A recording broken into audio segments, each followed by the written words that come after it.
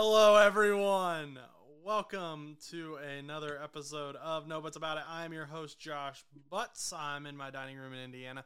Chus is in his basement in Pittsburgh, Pennsylvania, where we have breaking news. We're going to just talk about the conference championships and our reactions to that for an hour. But holy cow, the NFL media blew up right before we came on. And Chus, your Steelers hired their Matt Canada replacement. They decided to go out of house. They said, we're going to go get someone, bring some new blood into Pittsburgh, change up this offense that has been struggling. And they went and they got former Falcons head coach Arthur Smith as their offensive coordinator. And I'm not going to say anything. I just want to hear your reaction to this. Yeah. I don't like the look on your face with this because you're just like really like cheesing at the idea of the Steelers' downfall, which is fine. But the Steelers, they'll find a way to go 9-8 with this or 10-7. But my initial reaction was very unpleasant. I got really angry when I saw it pop up on my Instagram feed. Called my dad, who is a fan of the show, as well as a former guest co-host on the show as well. We talked about it. We both were very disapproving of it. I also texted Connor, who was also a guest co-star at one point on the show while Josh was absent in October. And he also had said as a joke that if the Steelers were to sign Arthur Smith and he said this to his dad, that if they were to sign Arthur Smith, he would not watch Steelers football. And he doesn't act. I don't genuinely think I don't think he actually like Connor got to go through. I don't know if he's actually going to go forth with that, but because, he's got a fantasy football league to run. So he can't be doing that. But nonetheless, I'm a little disappointed, but I feel like in a way, this is probably the best option out of all of the people that we have interviewed, because all the people that we have interviewed probably could arguably have been worse. Possibly. I mean, you're talking about interviewing like coaches and coordinators and stuff from Carolina who have the worst offense in the league, which we had a bad offense, but we were like 30th, 31st. Carolina was like 32. It's like, why would we want to go from, what we had to even possibly worse? I mean, it could be better, but I don't think so. I don't think that was the right move. But when it comes to Arthur Smith, on the other hand, like, I know he was an offensive coordinator in Tennessee. I believe it was during that strong Titans run heavy offense that they had going into the AFC Championship. I believe it would have been. I believe that's correct. Yeah. So, and I think that in a way, I feel like any coordinator could have figured that out and done something like that. I mean, it's not like rocket science to just be like, oh, King Henry is blowing up this year and he's a destructive running back. Let's just run it like most of the game and like orchestrate plays based on running backs. I mean, I don't think it's that difficult, especially when the team was built off of King Henry during that run. Now, don't get me wrong. They obviously used Ryan Tannehill and some of their offensive weapons at the time and whatnot. But I do think that Arthur Smith as a coordinator wasn't really that like significant, but obviously Atlanta thought it was, and they brought him into Atlanta, and we kind of saw what he did with his offensive weapons when he was there. And obviously he didn't, and we've talked about this on the show before, he didn't really utilize his like young guys, his future stars to their utmost potential. And a lot of times they were almost just non-existent. We had seen, I think Bijan Robinson, Drake London, a lot of these guys just getting the most random either plays or just not being given the ball when you have like Cordell Patterson. Is that right? Bijan blocking for Cordell Patterson. You have Kyle Pitts blocking for Jonnu Smith. Those things. It's just like, why, when Kyle Pitts is supposed to be a generational tight end, which I don't know at this point because they've pretty much wasted his years of trying to gain that experience. Bijan, luckily, he still has time, but it's still one of those things where it's like, okay, yeah, maybe you split it up a little bit, kind of do what Detroit was doing, where they were trying to figure out what they were doing with Gibbs, and they finally figured out a two-man running back game worked, but Atlanta never figured it out. And I don't think Patterson is that type of running back kind of scheme up in like they do up in Detroit, where it's like you have Gibbs and Montgomery. Montgomery is a very good running back, and Gibbs is a very good running back. I feel like Cordell Patterson, on the other hand, is a little older. So, I mean, it's kind of hard for him to run the same as like a David Montgomery, if you're comparing a Gibbs to a Robinson type thing. But in my opinion, I don't really think this is a good move for the Steelers. I personally don't. I mean, maybe I'm just, very angry about everything. But, I mean, I'm a little, like I said, I was a little disappointed over just, the season. And then we kind of started lighting it up. We had an okay showing against Buffalo. Definitely thought it could be better. And I've talked about it on the show before. But when it comes to Arthur Smith coming in, I really hope he changes something, because if it's kind of like the lackluster performance he had as a head coach in Atlanta, we're going to be in for another one of those rough 2 to 3 years where it's just going to be up and down type offenses. Because I feel Arthur Smith did win games. I mean, he went 7-10, I think, all 3 seasons, I think. Right in the NFC South, yeah, worst division in football. But so I mean, and the team is not bad. I mean, they put up offense. It's not like they didn't, but like I feel like they definitely could have done more. I mean, he's definitely. I'm gonna say he's definitely gonna be better than Matt Canada, but I don't think he's going to put us on a level of. Is he 100%? I think he is. I think any coordinator is better than Matt Canada. I don't want Matt Canada back in there. But, I mean, I think that he won't use the players correctly.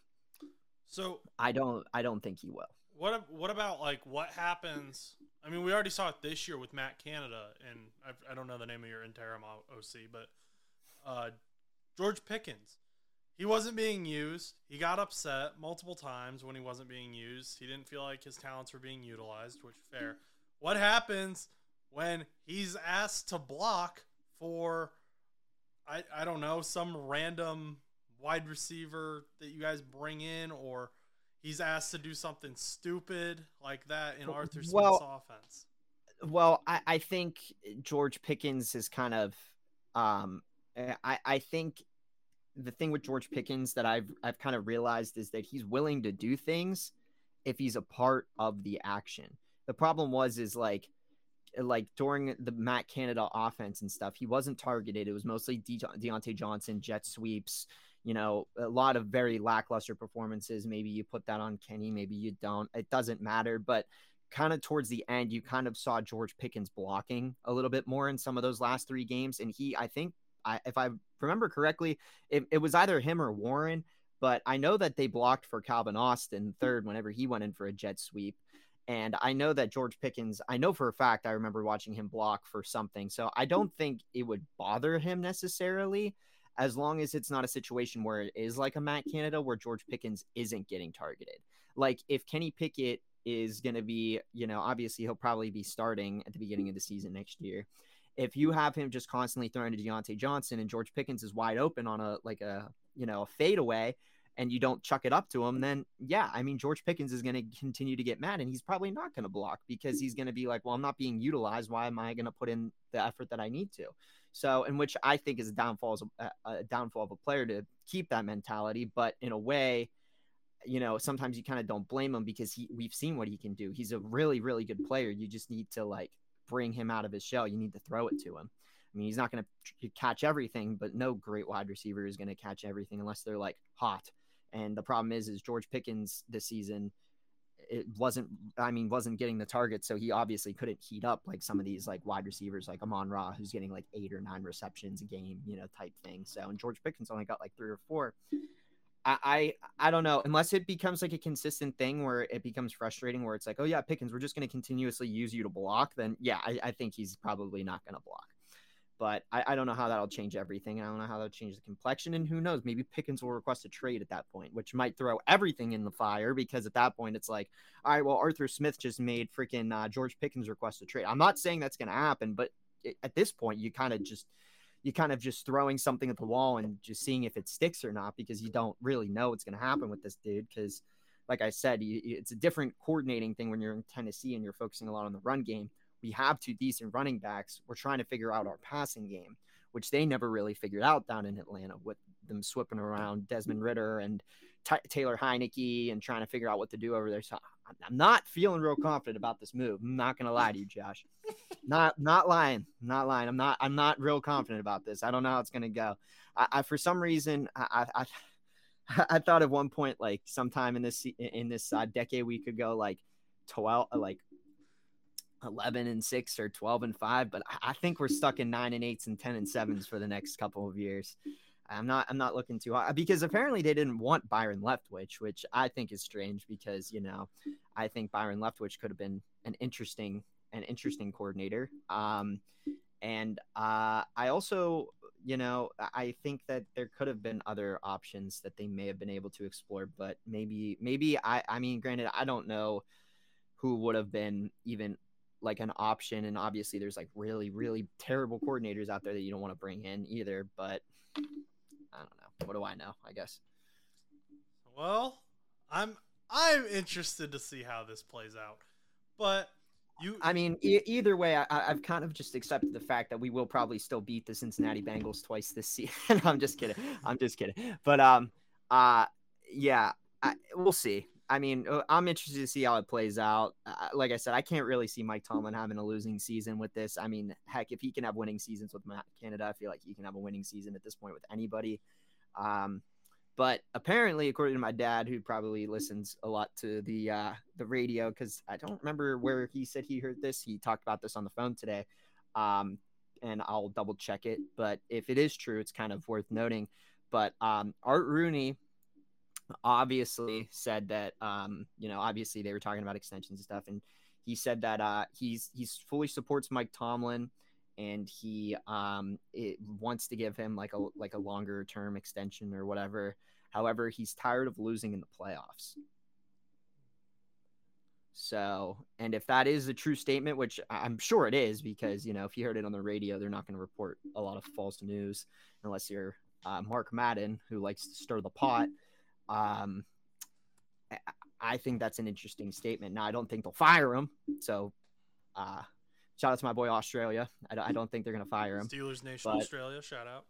Yep, but I do wonder what that could mean, more or less. Maybe more offensive coordinator turnovers or defensive coordinator turnovers. Maybe they try to shop other. I don't know, but it's interesting. It's interesting because I don't expect a playoff win this season. Coming up next season, I guess.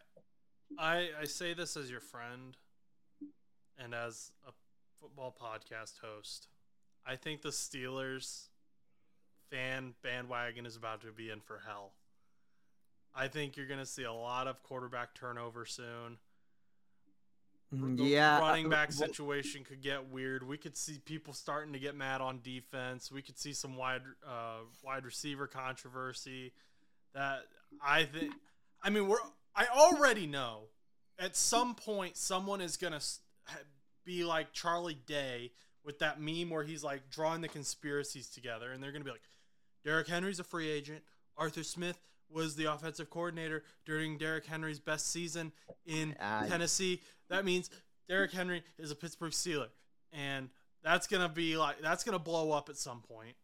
Mark my words. I can't wait. I can't wait for that, because why would we need Derrick Henry when we have Najee and Warren? And I know people are like, oh, Najee's not good. Well, he still had over 1,000 yards rushing, and I think he had over 1,000 yards rushing over the last 3 or 4 seasons. So it's not like this dude's bad. He just doesn't get the runs as explosive as like an Isaiah Pacheco or even like a Jalen Warren. So what, are you going to replace Najee? What are you going to do? Trade him? I don't know. Someone is going to say Derrick Henry to the Steelers. I know, but I'm shouting this now so that when time comes up and people start yelling about this and put it on, you want to come back to this episode, Josh, when we're done with this. And then in March or, whenever the free agency starts, make sure to clip this when rumors start coming up that Derrick Henry is going to be coming up, because it's not going to happen. There's no need for it unless we trade one of our running backs away, which I don't think is reasonable considering Derrick Henry is probably going to want a lot of money. And I don't know if we want to spend all that money on Derrick Henry when we have other points of interest that we need to focus on, such as a center. I'm going to start the rumor right now that Derrick Henry is taking a pay cut, veterans minimum, to play for the Cincinnati Bengals. I think everybody's I think rumor has it that Patrick Mahomes, Travis Kelce, Christian McCaffrey. Oh, Christian McCaffrey to the Bengals would be nice. Yeah, I think all of these guys are going to be coming to the Bengals organization on pay cuts. I also heard Tyreek Hill is going to be leaving Miami, joining Joe Burrow up in Cincinnati as well. I'm also hearing reports that TJ Watt is still staying with the Steelers because he doesn't want to join the Cincinnati Bengals. But Max Crosby is deciding to trade himself to the Cincinnati Bengals for future considerations. Okay. So yeah, it looks like you guys are just going to have a great team over the next 25 years. Ravens will still somehow win the North. Yeah. Bengals will go 10-7. Ravens will go 14-3 again. Let's move on to another big coaching-related news story, and that is Ben Johnson, the Lions offensive coordinator. Lions fans were freaking out, understandably so, because they thought he was leaving. This was their last chance to ever make a Super Bowl. They lost, and we'll talk about that here in a little bit. I teased why I think Dan Campbell made the right decision in a short, so some of you might be here for that. We're going to get to that. But first, Ben Johnson has announced, hey, Washington, Seattle, I ain't coming to be your head coach. I'm staying here in Detroit with MCDC, and we're going to run it back. We're going to a Super Bowl next year. This wasn't our year, but I've got a plan. And everyone was saying Ben Johnson to Washington was a done deal. But then Adam Schefter came out, I think, on Friday and said, hey, hold your horses. Maybe not. And now we've got another Bill Belichick situation where we thought we knew where the coach was going to go, and they've turned around and ran the opposite direction. So, what do we got here, Chus? What are we looking at? I'm actually I'm okay with I'm glad that Johnson's returning. I think that this is a very good move for the Lions, or just in general. And I like the idea of saying, if he actually did say he had a plan. I don't know if that's just that's your just me. I assume he has a plan. Yeah, but if he has a plan, that kind of, that's a good thing. That's a really strong mentality, because I do think the Lions are a very phenomenal team. I mean, I really do. I think they fell apart a little bit in that game against the 49ers, but we all know the 49ers are never to be taken lightly this season. I mean, when you think they're down and out, they're always going to find a way to come back and win. They're a really, really good, solid team. They're really going to probably give Kansas City a run for their money, because everyone thinks that Kansas City is going to win because of Taylor Swift. But this isn't about them yet. This is about Mr. Johnson over there, Ben Johnson over in Detroit. But I think this is awesome for Detroit. I really think Detroit fans, I'm sure, are really excited, and they're really happy to have him back. I'm excited to see him come back for another year, because I feel like this is unfinished business. I mean, they were so close to winning that NFC championship just to fall short. I really think they're going to have a lot to get done, and maybe they'll have some pieces that they'll fill in, and maybe they'll be an even better team going into next season. And that'll be even more fun to watch, especially if Detroit makes another like crazy, maybe a first seed run type thing where, I'm not saying it could happen, but you never know. I mean, these are situations where it could happen. I mean, I think Goff's, playing pretty well. He's finally found himself, and I think the wide receivers are good. I think that the running back game is stellar. I think your defense might need a little couple of tweaks, but I really don't think the team is that bad. But from an offensive standpoint, he's in good shape, and he really showed what the offense could do. I mean, heck, he carried my fantasy football team.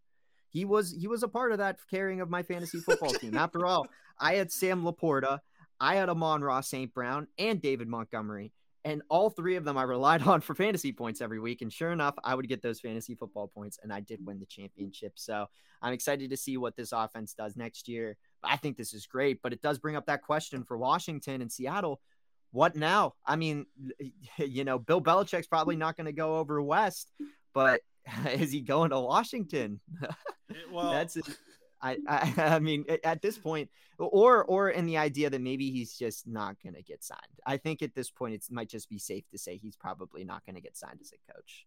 I feel like at this point, so Peter Schrager and McCourty and Kyle Brandt and all those on Good Morning Football, they were talking. They're saying, Bill, we've seen him on College Game Day. He might just go into TV for a year, and he created a list that I have here on my phone of things that Bill Belichick could do. Number 5 is fishing show with Randy Moss. I'd watch. Number 4. Wait, but back up. Why a fishing show? They both like fish. They both like fishing. Both are big fishing fans. All right, and he's okay. Okay. I think it'd be pretty funny.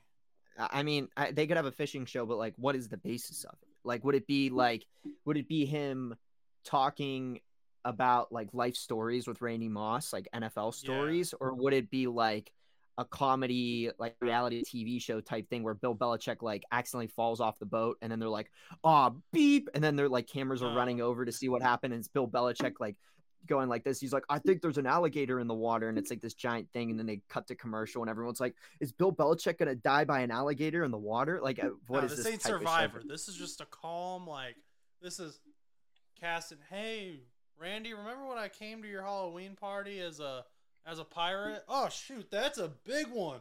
Get that? Yeah, that was fun. Yeah, he's reeling in, gets the fish. That's what this would be. I don't know. I think that I don't know if I'd be that interested in this it, this to be list. Honest, but as I get through the rest of these, you're gonna realize it's not that serious.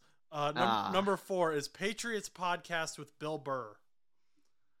Hey, you know what? That might actually be a lot of fun for New England fans. I mean, I wouldn't listen, but I'm sure that would be fun. Number 3, Coach Cast with Nick Saban and Pete Carroll. So you had the Manning cast. Now we're getting the Coach Cast. Yeah, that's a competition right there. Number 2 is just called 80s and 90s Giant Stuff with Bill Parcells, Phil Simms, and Lawrence Taylor. Nah, boo. I don't want. And then Peter Schrager's number 1 thing for Bill Belichick to do this year is co-host Red Zone with Scott Hansen. Interesting. But we don't know where Bill Belichick's going. We know that Ben Johnson's going to Detroit.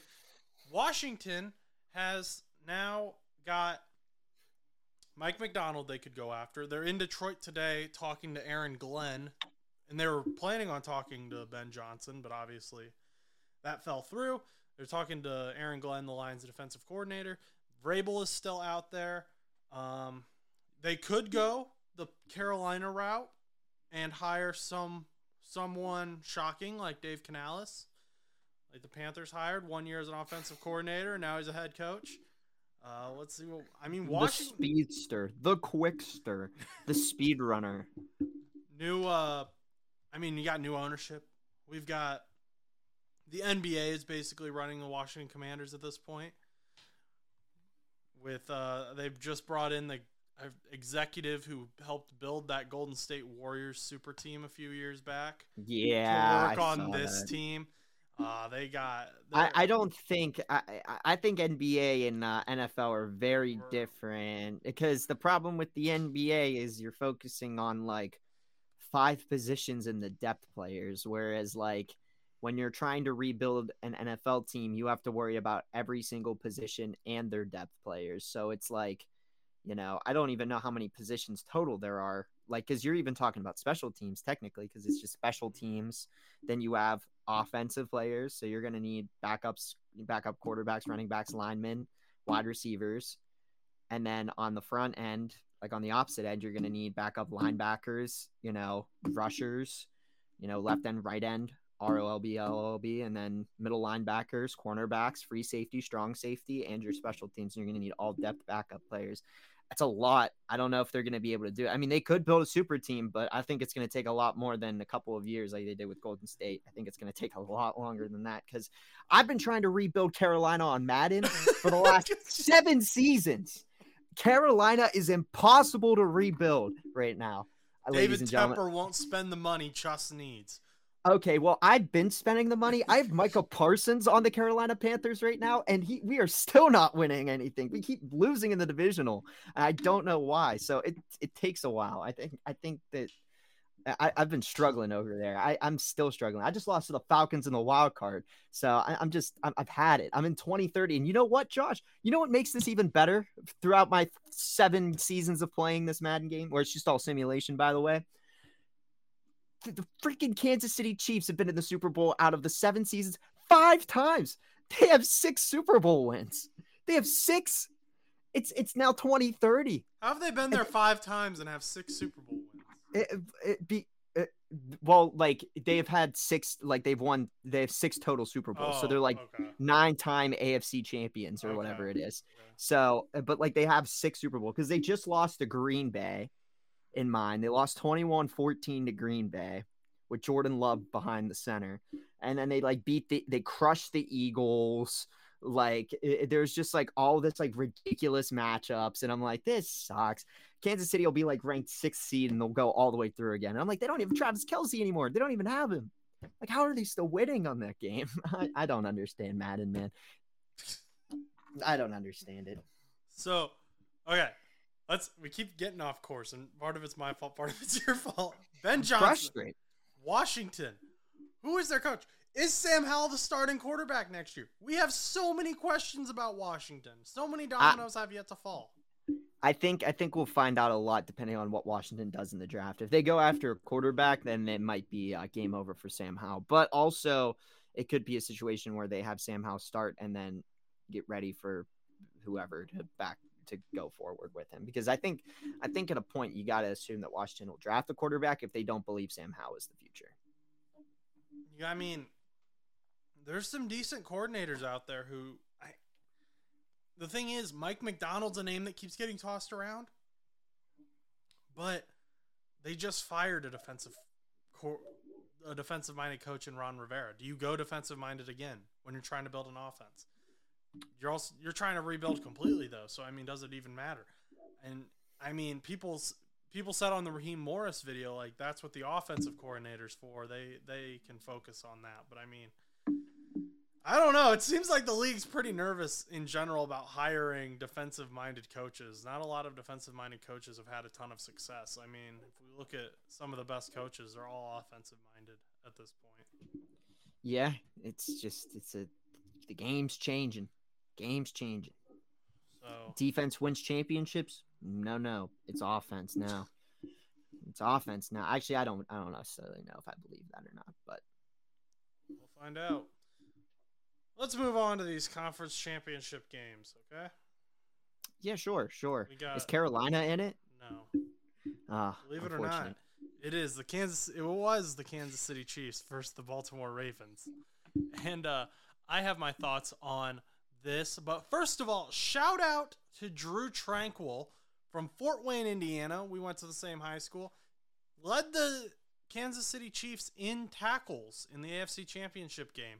And he's been a backup, but he's played a lot this season because the Chiefs have had a lot of injuries at the linebacker position, but he's been playing backup. Played phenomenal against the Ravens. I have something to note, but I want to get your thoughts first, Chuss. What did you think about this game? I thought it was very underwhelming. I was kind of disappointed because I thought it was going to be more of like a higher paced game, just because Kansas City has had a pretty high paced games over the last couple of games. If that makes sense, because I just said games like 4 times in one sentence. But they've had a lot of high powered offensive games.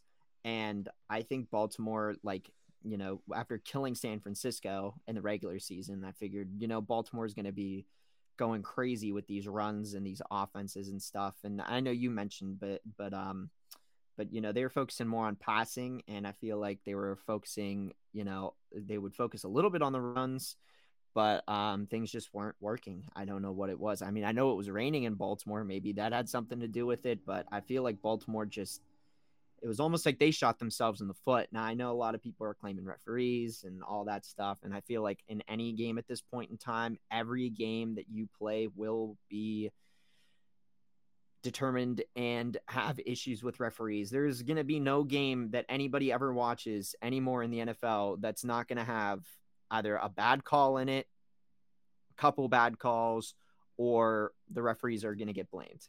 I mean, at this point, I've seen every playoff game has said refs.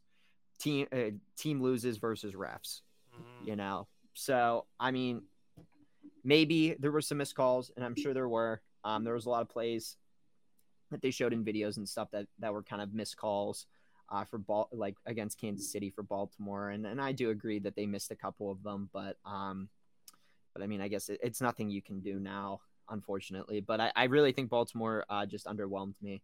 And I'm really disappointed because they were such a high-powered team, and I really thought that they were the ones. I thought it was going to be Baltimore, San Francisco. I really thought.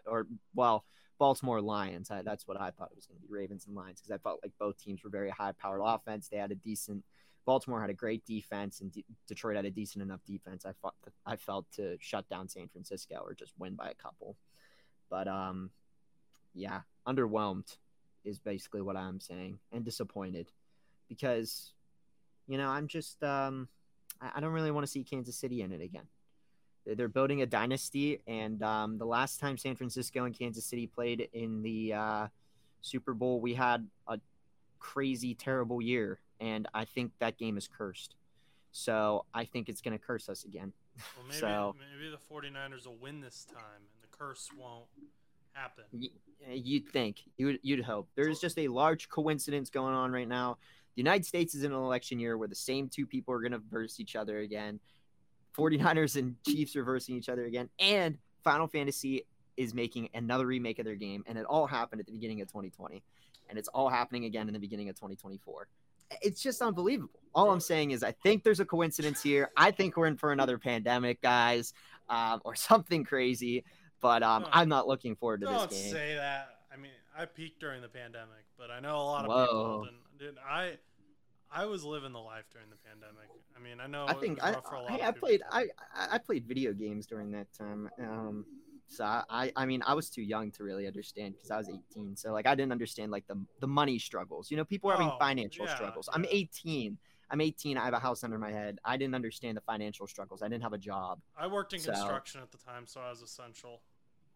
Yeah, but so and a lot of my family were also considered essential, so I'm very thankful for that. But nonetheless, I think the Super Bowl is cursed. I don't want to see the Chiefs in there again. I think arguably the best Super Bowl at this point in the last 5 years is gonna have to be freaking Bengals and Ravens, or not Bengals and Ravens, Bengals and Rams. I think Bengals and Rams probably has to be my favorite Super Bowl that I had to watch because it didn't involve the Chiefs. Then again, San Francisco, KC, round one was pretty fun. I did enjoy that matchup in the first year. So we've got this AFC championship. We're coming into it, and you're thinking, like you said, it's going to be a good game. And we've got Lamar Jackson, supposed MVP, and he's been hyped up, and he's been making some pretty good plays in the playoffs. He had a great game against the Texans, and I said, okay. Maybe he's not overrated. I've been saying he's overrated, but maybe he's not. Then the conference championship comes. He's overrated. But he's not the reason they lost that game. He made a stupid throw in the end zone into triple coverage to Isaiah Likely that ended up being intercepted. But I don't think he's the reason they lost that game. Let's look at the defense first. There were so many just icky gross plays on defense, and we've seen this all season. We've seen this. I mean, the Ravens have talked about it themselves. They've said, when you play the Ravens defense, stuff happens. And, I mean, Roquan has been known to do this. Jadeveon has been known to do this. And this is just the way they play football. And that's fine if that's the way they want to play football. And there was a play that I think embodies this perfectly that I saw a highlight of. Patrick Queen, one of their linebackers, tackled Rashee Rice from behind But Rashee Rice wasn't the guy who had the ball. It was Travis Kelce.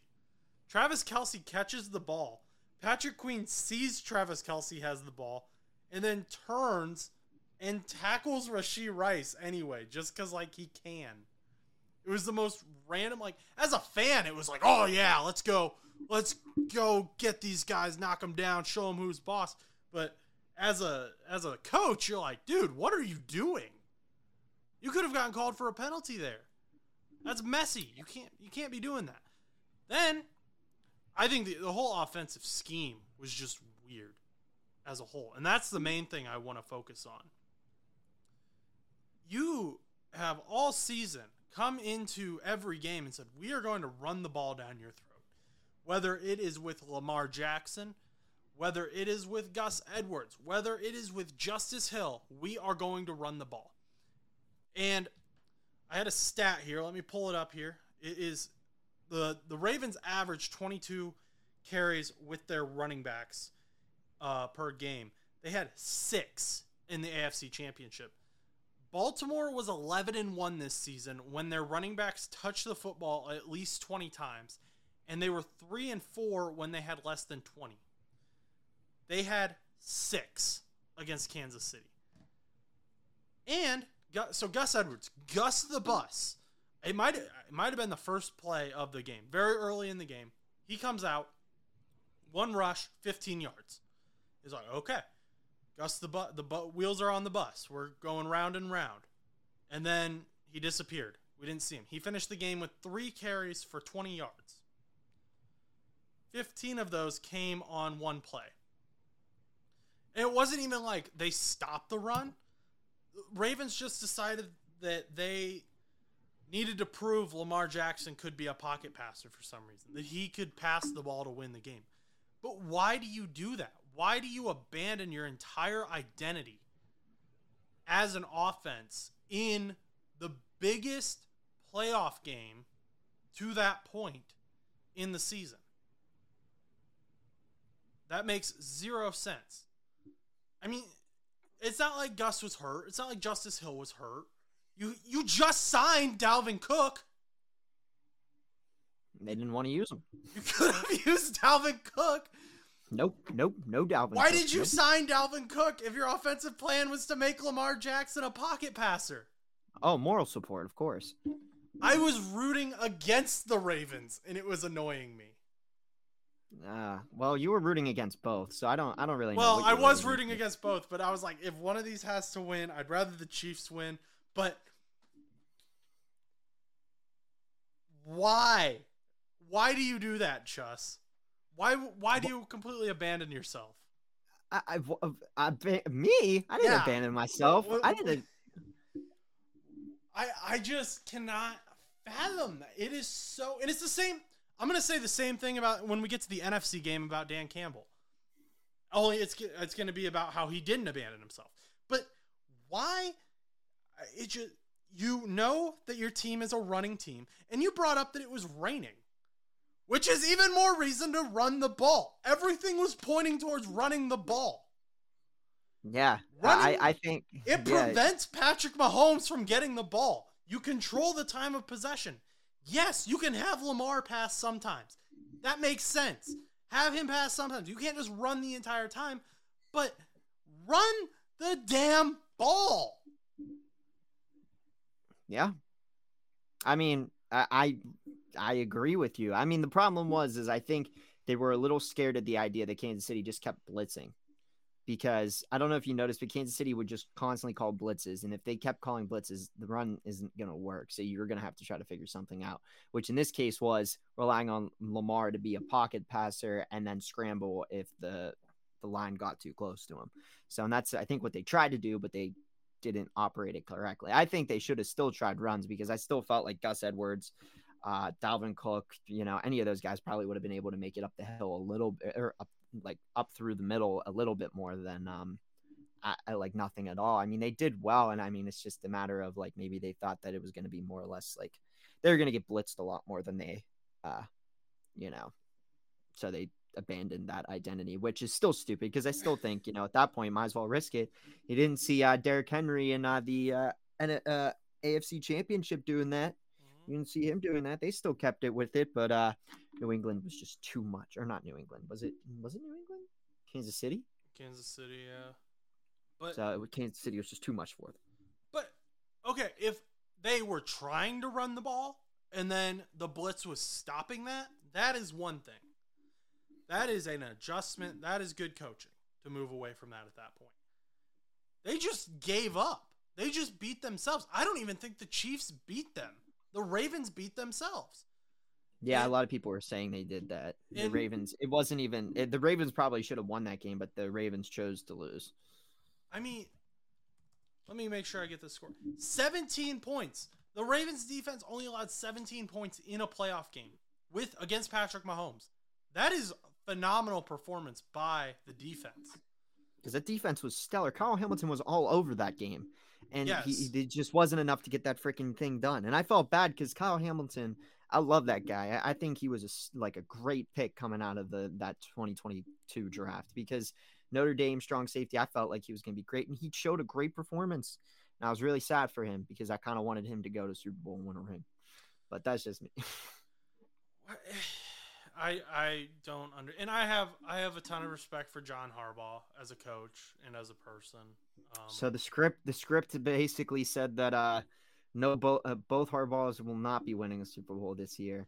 Instead, they're going to give us humble Brock Purdy, which I don't mind that. Trying to go for their 6th Super Bowl MVP or 6th Super Bowl, not MVP, 6th Super Bowl. And getting Mr. Irrelevant in there against Patrick Mahomes, chasing Tom Brady to be the GOAT, and Travis Kelce with Taylor Swift. It just makes sense. Taylor Swift's going to end up on stage with Usher. It just makes sense, which doesn't really make sense, but it will.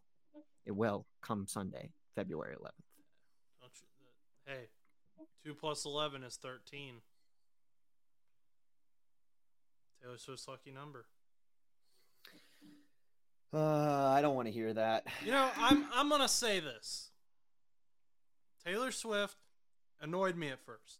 The amount they showed her, it was annoying. It was stupid. I think they've dialed it back a little bit. Now I see more posts about people just hating on Taylor Swift for doing anything. People are like, she wore a Chiefs jacket at her concert last night. What a terrible person. I hate this woman. She's ruining football. Yeah. Those people are more annoying than Taylor Swift is at this point. Well, the problem is I think people are just trying to now seek the attention of Taylor Swift and are trying to feed off of that. So I think what's happening is oh, she wore a Chiefs jacket to her concert. Well, the problem is if you've ever gone to any sporting or if you've gone to any freaking concert, a lot of these bigger name artists will wear sporting related clothing. A lot of times it's usually in the city that they're in. When me and Josh went to go see Morgan Wallen, he was wearing a Pirates jerseys and he was performing at PNC Park. You see Drake in the Wells Fargo Center in Philadelphia showing up in a 76ers jersey. It just makes sense. I mean, granted, okay, yeah, maybe she was in Indianapolis repping a Kansas City jersey or a Kansas City jacket. Okay, maybe that kind of sucks because, you're obviously in Indianapolis. I feel like it's kind of like a slap in the face. It's like when Post Malone wore a Wawa shirt to the Pavilion at Star Lake in Pittsburgh. I feel like it's kind of a shot in the face because, we're big sheets over here, over in the Western Pennsylvania region. But I think that I think they're just kind of feeding off of that attention nowadays. I think they're just trying to get that attention in the media, anything involving the NFL with Taylor Swift, even if it's something as simple as her wearing a jacket. I think they look fine together. I mean, I think they look like a nice couple. I really do. I think I was just getting frustrated with it because they, like you said, they were just showing her too much. And like you said, I think they dialed it down a little bit. Still got a little mad because they threw a touchdown to Travis Kelce, and then afterwards they panned to the suite again. I'm like, I don't really think they need to do that. I think they should just let it go because I think in the end, celebrities are just celebrities, and we should just leave them alone. They want to enjoy the game. But Travis Kelce, if he scores a touchdown, that at least makes sense. It's when Isaiah Pacheco scores or Rashad Rice or Rashee Rice scores a touchdown or something like that. And it's like, why are we showing Taylor Swift? Or they did a promo for the Grammys and they showed her, which I get she's a musical artist, but like, come on. Like, don't just, she's not your little marketing tool. But I don't know. People are heated about it. I just wanted to put that out there. I'm not as mad about it anymore. There were some. I just don't want it. All I'm asking for the Super Bowl is that it's just not the main focal point, is that Taylor Swift is there, because then that's really just taking away from the entire Super Bowl experience. And it kind of just takes away from the Chiefs in general, because at that point, it just like seeing, because it's like, oh yeah, Taylor Swift's very big into red and Kansas City is red. And because of that, Taylor Swift is now a fan of the red Chiefs, and Taylor Swift is the face of the Chiefs. It's not Patrick Mahomes. It's not Kelsey. It's Taylor Swift. And I think that would frustrate me a little bit more, because if every other ESPN posted about Taylor Swift, then I'll be mad. But like, as long as they don't make the whole thing about her, because whenever it gets to a point where it's like, oh yeah, she's having a concert in Kansas City, go ahead, go talk about it. That's great, because she's having a concert in Kansas City. Go talk about her on Live Nation, iHeart Country, I guess, any of those social media platforms. I don't even know if she's technically country at this point, whatever she is, pop. Yeah, you go talk about it. It's fine. But like, for the Super Bowl, you want to focus on the players, their strength, their willingness to get there. Taylor Swift, like I said, she's just a fan up in the field, or up in the suite. She didn't do anything. She just gave Travis Kelce a nice kiss on the lips as a congratulations and stuff, and maybe send him good luck some way, somehow. Taylor Swift, Cam, bottom corner of the Super Bowl. We'll be watching everything she does at any given point during the Super Bowl. That's what I need. I want to. If she eats chicken wings, I need to know. They should do a pay-per-view exclusive thing with it, where it's like, for $5 extra, you can have a 20 or a live camera of Taylor Swift's reaction. You can hang out with Taylor Swift during the Super Bowl, and like, how much money they would make. So much money. Because then at that point, the NFL would be like, oh, we're not going to show it on the national broadcast, but all the actual Taylor Swift fans would buy it, like, that only watch like the Super Bowl and like the Kansas City games for Taylor Swift. Like, you have all those people that are sitting there and being like, I'm watching it because of Taylor Swift, and they're sitting there like either with her or like have a live shot of her or whatever, and it's just always on her. You know how much money they'd make? They'd be like, oh my gosh, Taylor, woo! There'd be people who would just watch a video of Taylor Swift. Like, not even the Super Bowl at all. That doesn't even need to be on the screen. Who cares? We got Taylor Swift. And we got Jason and Kylie Kelsey up there too with Brittany Mahomes. That is the show. But let's move on to the NFC Championship. Lions versus 49ers. My sister called it the M&M Bowl. So you had the Taylor Swift Bowl, the M&M Bowl. Eminem went home sad after the M&M Bowl. And some Lions fans were kind of questioning Dan Campbell, his decision on 4th and 3. Could have kicked a field goal. Could have, and I got into some debates with people about this. Against the 49ers, though, I think going for it was the right option. What I disagree with is passing. I would have ran the ball, because the Lions' best receivers seem to do best across the middle. That's also where the 49ers' defense is best. And I understand Jahmyr Gibbs had just fumbled. And I understand momentum, and you're away, and 49ers got all the momentum and all that. I understand all that. Give the ball to David Montgomery, or give it to Jahmyr Gibbs. I'd be fine with giving it to Jahmyr Gibbs, because one play should not define him. And it was a bad handoff. It was on both him and Goff. But as a coach, I'm not going to say, hey, look, yes, you made 100 phenomenal plays throughout the season, but you fumbled this one time, and now we're taking you out of the game. But if you don't feel comfortable with that, give it to David Montgomery. And this isn't something that is weird for the Lions to do. The Lions were stopped 3 times all season, 4th and 3 inside opponent territory. This was basically their version of the tush push. They went for it on 4th down more times than any other team besides the Carolina Panthers. And the Carolina Panthers, I'm pretty sure, only went for it so many times on fourth down because they were behind all the time. I don't have the breakdown for that, but they went for it 8 more times. The Lions were far and above the average, though. They had 52.5% fourth down conversion rate. So over 50% of the time, you're converting it. And I don't know. I get why people don't think it was a good idea. I really do. I really do understand why you're just like, just take the points and live to fight another day. But you've had so much success with this before. It would be like telling the Eagles to not go for it on 4th and 1 when they've had so much success with the tush push. If Dan Campbell calls it to go for it and they get it, he's a genius. He's an aggressive coach. It's what got them there. It's what got them to the playoffs. It's what got them to the NFC Championship. I can't all of a sudden be mad at Dan Campbell if I'm a Lions fan and be like, oh, well, he needs to stop doing that. Well, if he stops doing that, then you've lost who Dan Campbell is as a coach. And if it was someone like Zach Taylor, who doesn't go for it on 4th down a lot, or Brandon Staley, where it was just like, it seemed like he flipped a coin on the sideline. It was like, okay, yeah, go for it. That's understandable. I get being upset with that.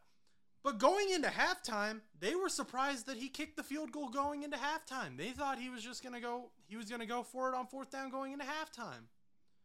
Because that's who Dan Campbell is. I like the move. I understand that you can say that's why they lost the game. I don't think it is, because there were 100 more plays that happened during the game. Josh Reynolds had a bunch of drops. Brandon Ayuk had an insane bounce off the helmet catch that was just luck. But I think Dan Campbell made the right call because he stuck to his guns. He stuck to who he is as a coach. Like I said with John Harbaugh, they abandoned their identity and lost. Dan Campbell stuck to his identity, still lost, but I respect it more. I mean, what do you think, Chus? I mean, I get your points, and I agree with them, and I like the idea of him keeping his identity, as you kind of mentioned, because obviously Baltimore kind of lost that during their game. But I personally think that when it comes to Detroit, I really think that in some case scenarios, I understand being aggressive is key, especially with this team, because that's how they've been all season is, converting on 4th down and doing really well and whatnot. But I think the problem is in a situation like this, you're kind of at the point and stage that you needed to kick a field goal. I feel like they really should have, just because San Francisco is a team that comes back, and once you make one mistake, it's over. And then we saw that. It was before you knew it, San Francisco was within a touchdown, and then they were only within a certain amount of points and stuff like that. And we saw that throughout the game, just based off of fumble recoveries, mistakes, and just different things like that. So I think kicking the field goal probably would have been the more smarter of a decision, just because it's a safety and an insurance.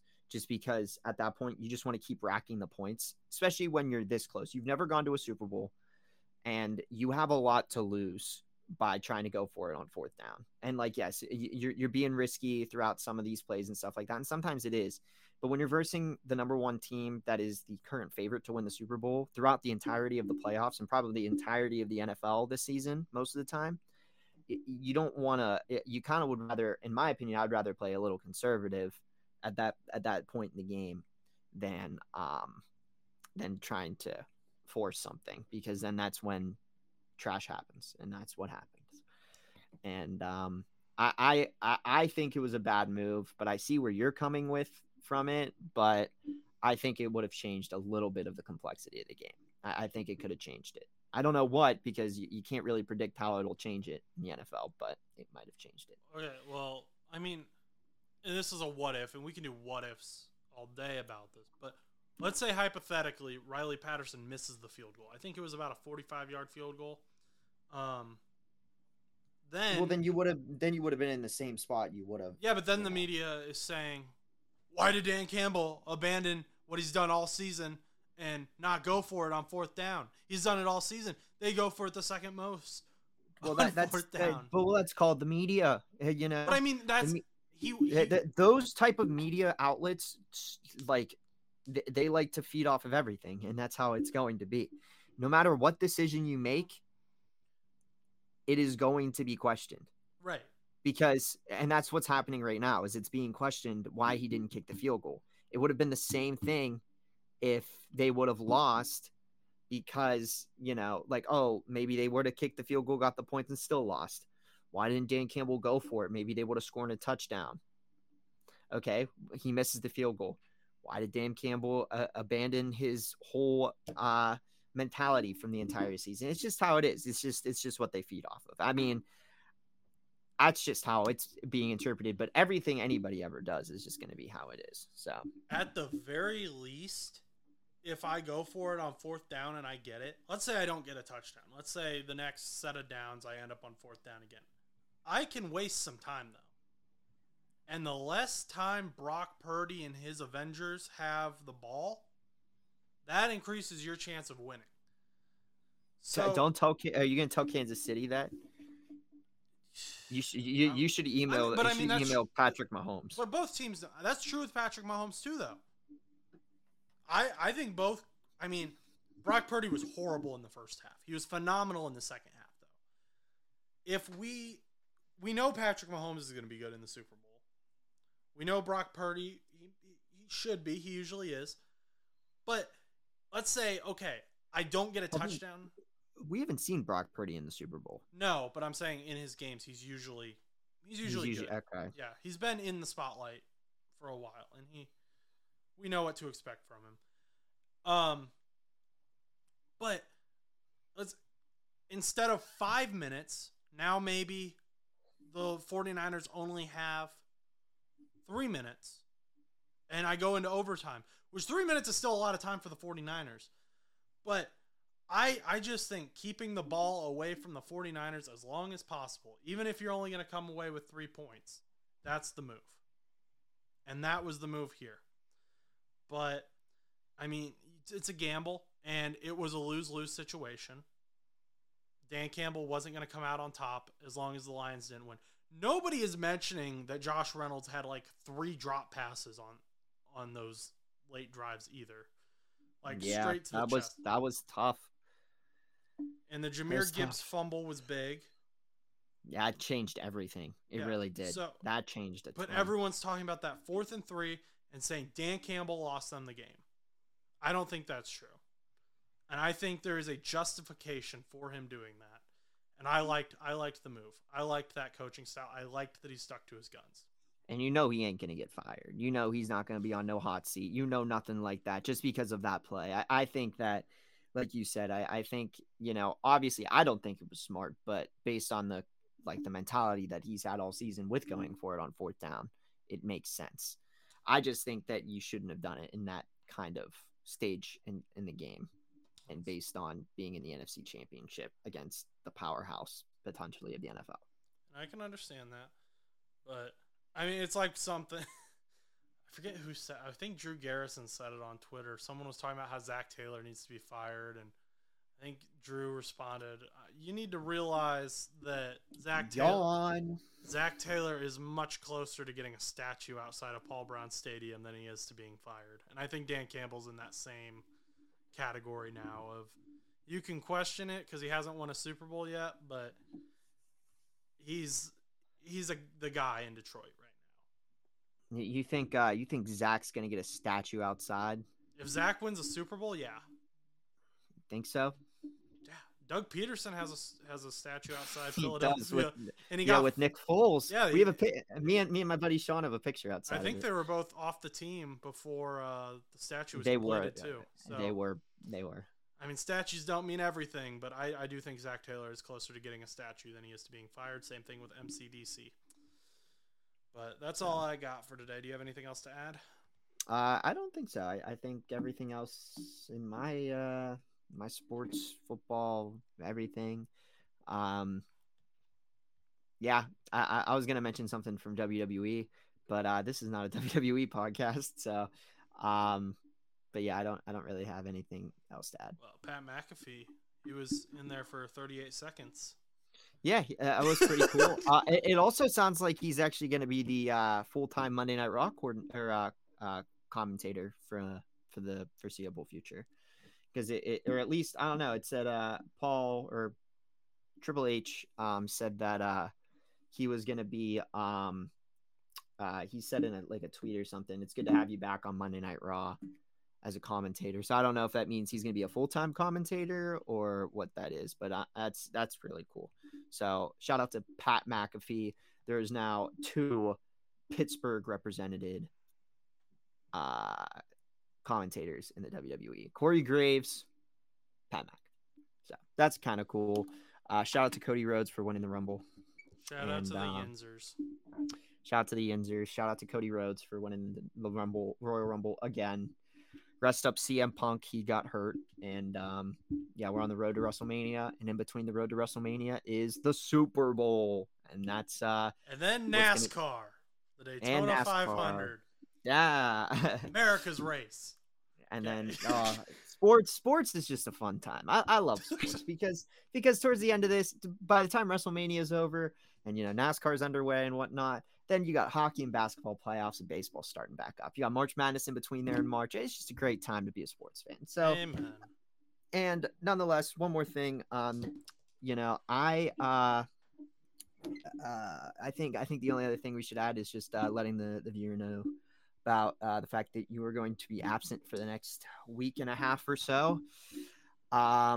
So Josh will be absent again from the show for about a week and a half. I don't know if you want to elaborate on why or you want to keep it disclosed. I mean, I think I said before that I had a eye surgery. I'm having another eye surgery.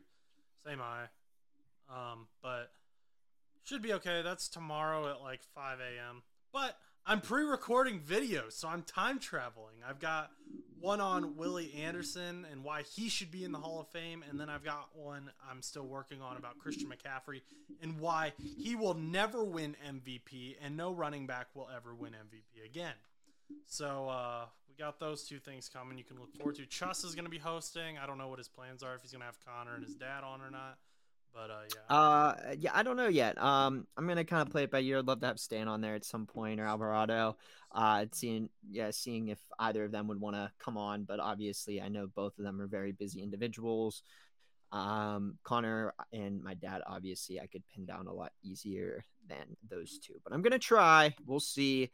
Obviously we got this show up. We might fit in one more this week. Obviously though, with Josh having some videos he wants to post, we might push it back a little bit. The only thing we really got to talk about so far is Pro Bowl, and I don't really think there's too much enjoyableness to talk about Pro Bowl. And then next week, we'll give Josh the entire week off to rest next week as well, and then maybe we'll discuss some updates going into Super Bowl. So, but Josh will have some time traveling videos out. Maybe I'll throw in some other videos in there too, making some content. I'll run through Josh at some point, but we're gonna figure it out. But it's only going to be temporary. We'll be back on it very soon, both of us. Yes. So, with that, time for the spiel. Thank you for listening to today's show. If you enjoyed, please remember to like, comment, and subscribe. We can be found anywhere you listen to podcasts and on YouTube at No Buts Show. Our social media pages are NoButs_show on Instagram and No Buts Show on TikTok. My Twitter is Josh_Butts_2001. And if you would like to reach us, you can email us at bullmoosepodcast2. That's the number 2 at gmail.com. Finally, our spread shop will be in the description, so check out the merch. Once again, if you enjoyed today's show, like, comment, and subscribe. Until next time, go do something nice for someone.